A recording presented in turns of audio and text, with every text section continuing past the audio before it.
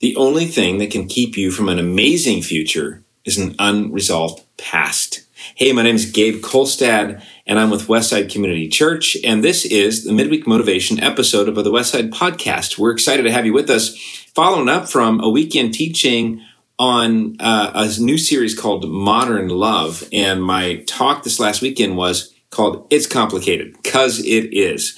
Hey, I want to talk to you today a little bit about how to get past your past, especially if it comes to love and sex. This is such a big deal. It holds so many people back, really, in their lives. And we want to kind of talk a little bit about today how to frame this up. So if God created us, and if God created love, and if God created us for love, then he can show us how to flourish in this area. I'm convinced of that.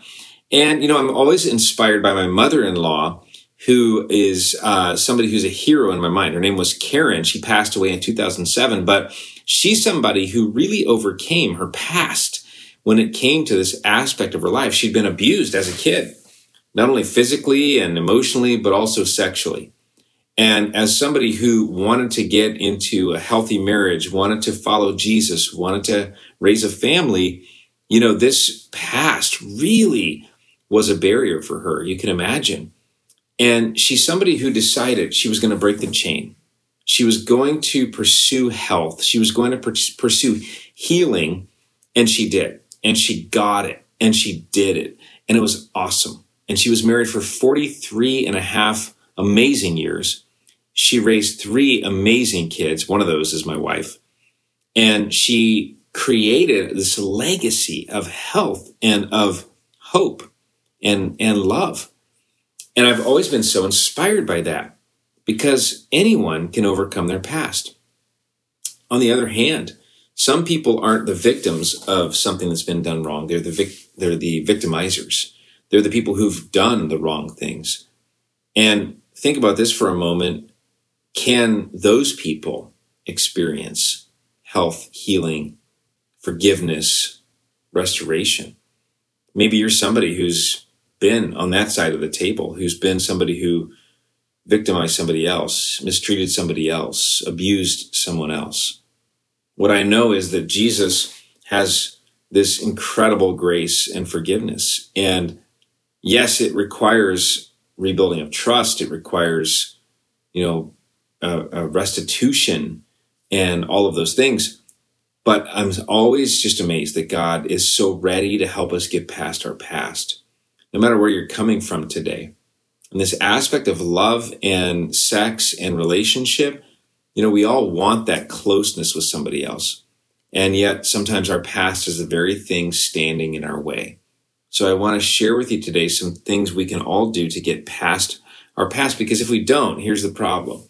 We're going to have this downward spiral of shrapnel always in our lives. We'll get into a relationship, we'll think, hey, it's going to be great. And then it's going to go right down the same pattern it always does. And we're going to have the same problem we always do. And we're going to have the same outcome of pain that we always do.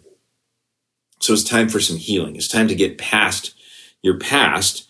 And this weekend at Westside, by the way, if you've never popped into a Westside service, I hope you'll do that. You can go to westsidecommunitychurch.com to find out more. But this last weekend, we talked a little bit about this idea of love, sex, relationships. How do we have healthy, fruitful relationships? How do we find fulfillment? And we learned a little bit about our past. And in fact, the Apostle Paul said in 1 Corinthians chapter 6, verse 11 in the New Testament, he said, that is what you used to be. He talks about our past. He talks about how we had gone off the rails. We had done things that were wrong. We'd become people we didn't admire anymore. We had, really pursued the wrong things. And he said, but you were washed, you were sanctified, you were justified in the name of the Lord Jesus. He said, you were cleansed, you were set apart, you were made right with God. And as a result of what Jesus has done, you and me can all have, it's free for the taking. We can have this kind of restoration and this healing and this fresh start in the most important area of our lives. And so I want to give you a few ways to live that out, a few practical things you can do even this week to actually take steps forward into getting past your past. The first one is to share your struggle. James chapter 5, verse 16 says, confess your faults to one another and pray for one another so that you can be healed. James says, look, it's revealing your feeling that's the beginning of healing. He says, you're not going to get past your past unless you actually walk through it with somebody else. You got to share what your struggle is. You got to share what's holding you back. You got to share that big thing that happened to you or that you've done, because there's something about releasing that to somebody else that is so freeing. There's no secret that the Catholic Church has this appeal of somebody being available to come and confess to the priest, in confessional. Because you're telling another human being, somebody with skin on, that you need God's grace. And they're confirming to you that you've got it. And that's powerful. Now, we don't need another priest according to the New Testament, but we need friends. We need somebody that can actually reach out to us and say, yeah, I've also received God's grace and so have you. And they can remind us of that. And that's that revealing that feeling that is the beginning of healing. That's that so important step of having that community, somebody in your life that you can reach out to. I hope you have that, and I hope you make that in your life, because that's a real key to getting past your past. The second thing you can do is to clarify your identity, that you are not what you've done. You are not who other people say you are. You are who God says you are, and He says you are a child of God. I love our Celebrate Recovery program at Westside Community Church. That's like a beautiful place for people to thrive, because we talk about getting over your hurts, habits, and hang-ups, or whatever they might be. And, a lot of recovery groups start with this introductory thing where people sit down in a circle and they say, my name's Gabe and I'm an alcoholic. But at Celebrate Recovery, what we say is, my name's Gabe and I'm a grateful believer in Jesus who struggles with blank. Whatever the thing is.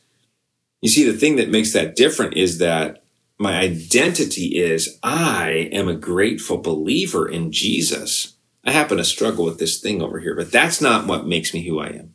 What makes me who I am is my relationship with the creator of the universe. You are primarily a child of God. That's what He calls you. And clarifying that can be so freeing to go, I'm no longer going to align myself with this activity that's destructive.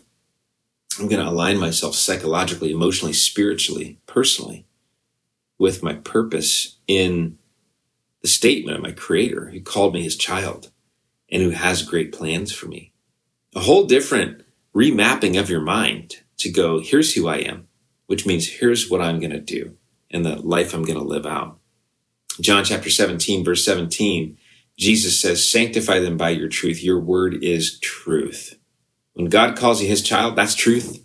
And that means you can live into that. And I hope you'll start doing that. Here's the third thing you can do, practical thing you can do, even this week. Schedule your appointment. That's real practical.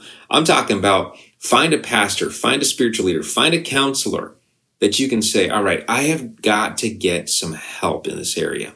It's important to have friends. It's important to be a part of community. And sometimes, actually, I think all the time, you got to have those spiritual leaders, those counselors, those people in your life that are really going to help you go to the next level.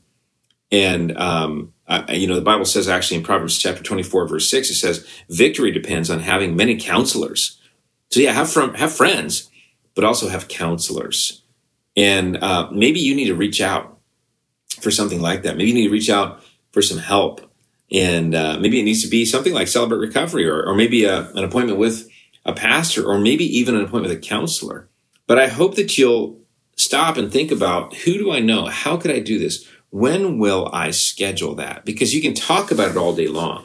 You can talk about it all month long, all year long, all decade long. But if you always do what you've always done, you're always going to get what you've always gotten. And in our case, when it comes to relationships, a lot of times that's just pain and regret and loss. And if you're looking for something more than that, then it's time to get a little more vulnerable and actually take a step toward sharing your life and receiving input from somebody else. So I hope that you'll do that. I'm so excited that you've been listening to this little short podcast. This is Midweek Motivation. We're excited to just kind of keep growing every week. And I hope you'll keep joining us here. Two things I want to ask you to do. One is subscribe and share.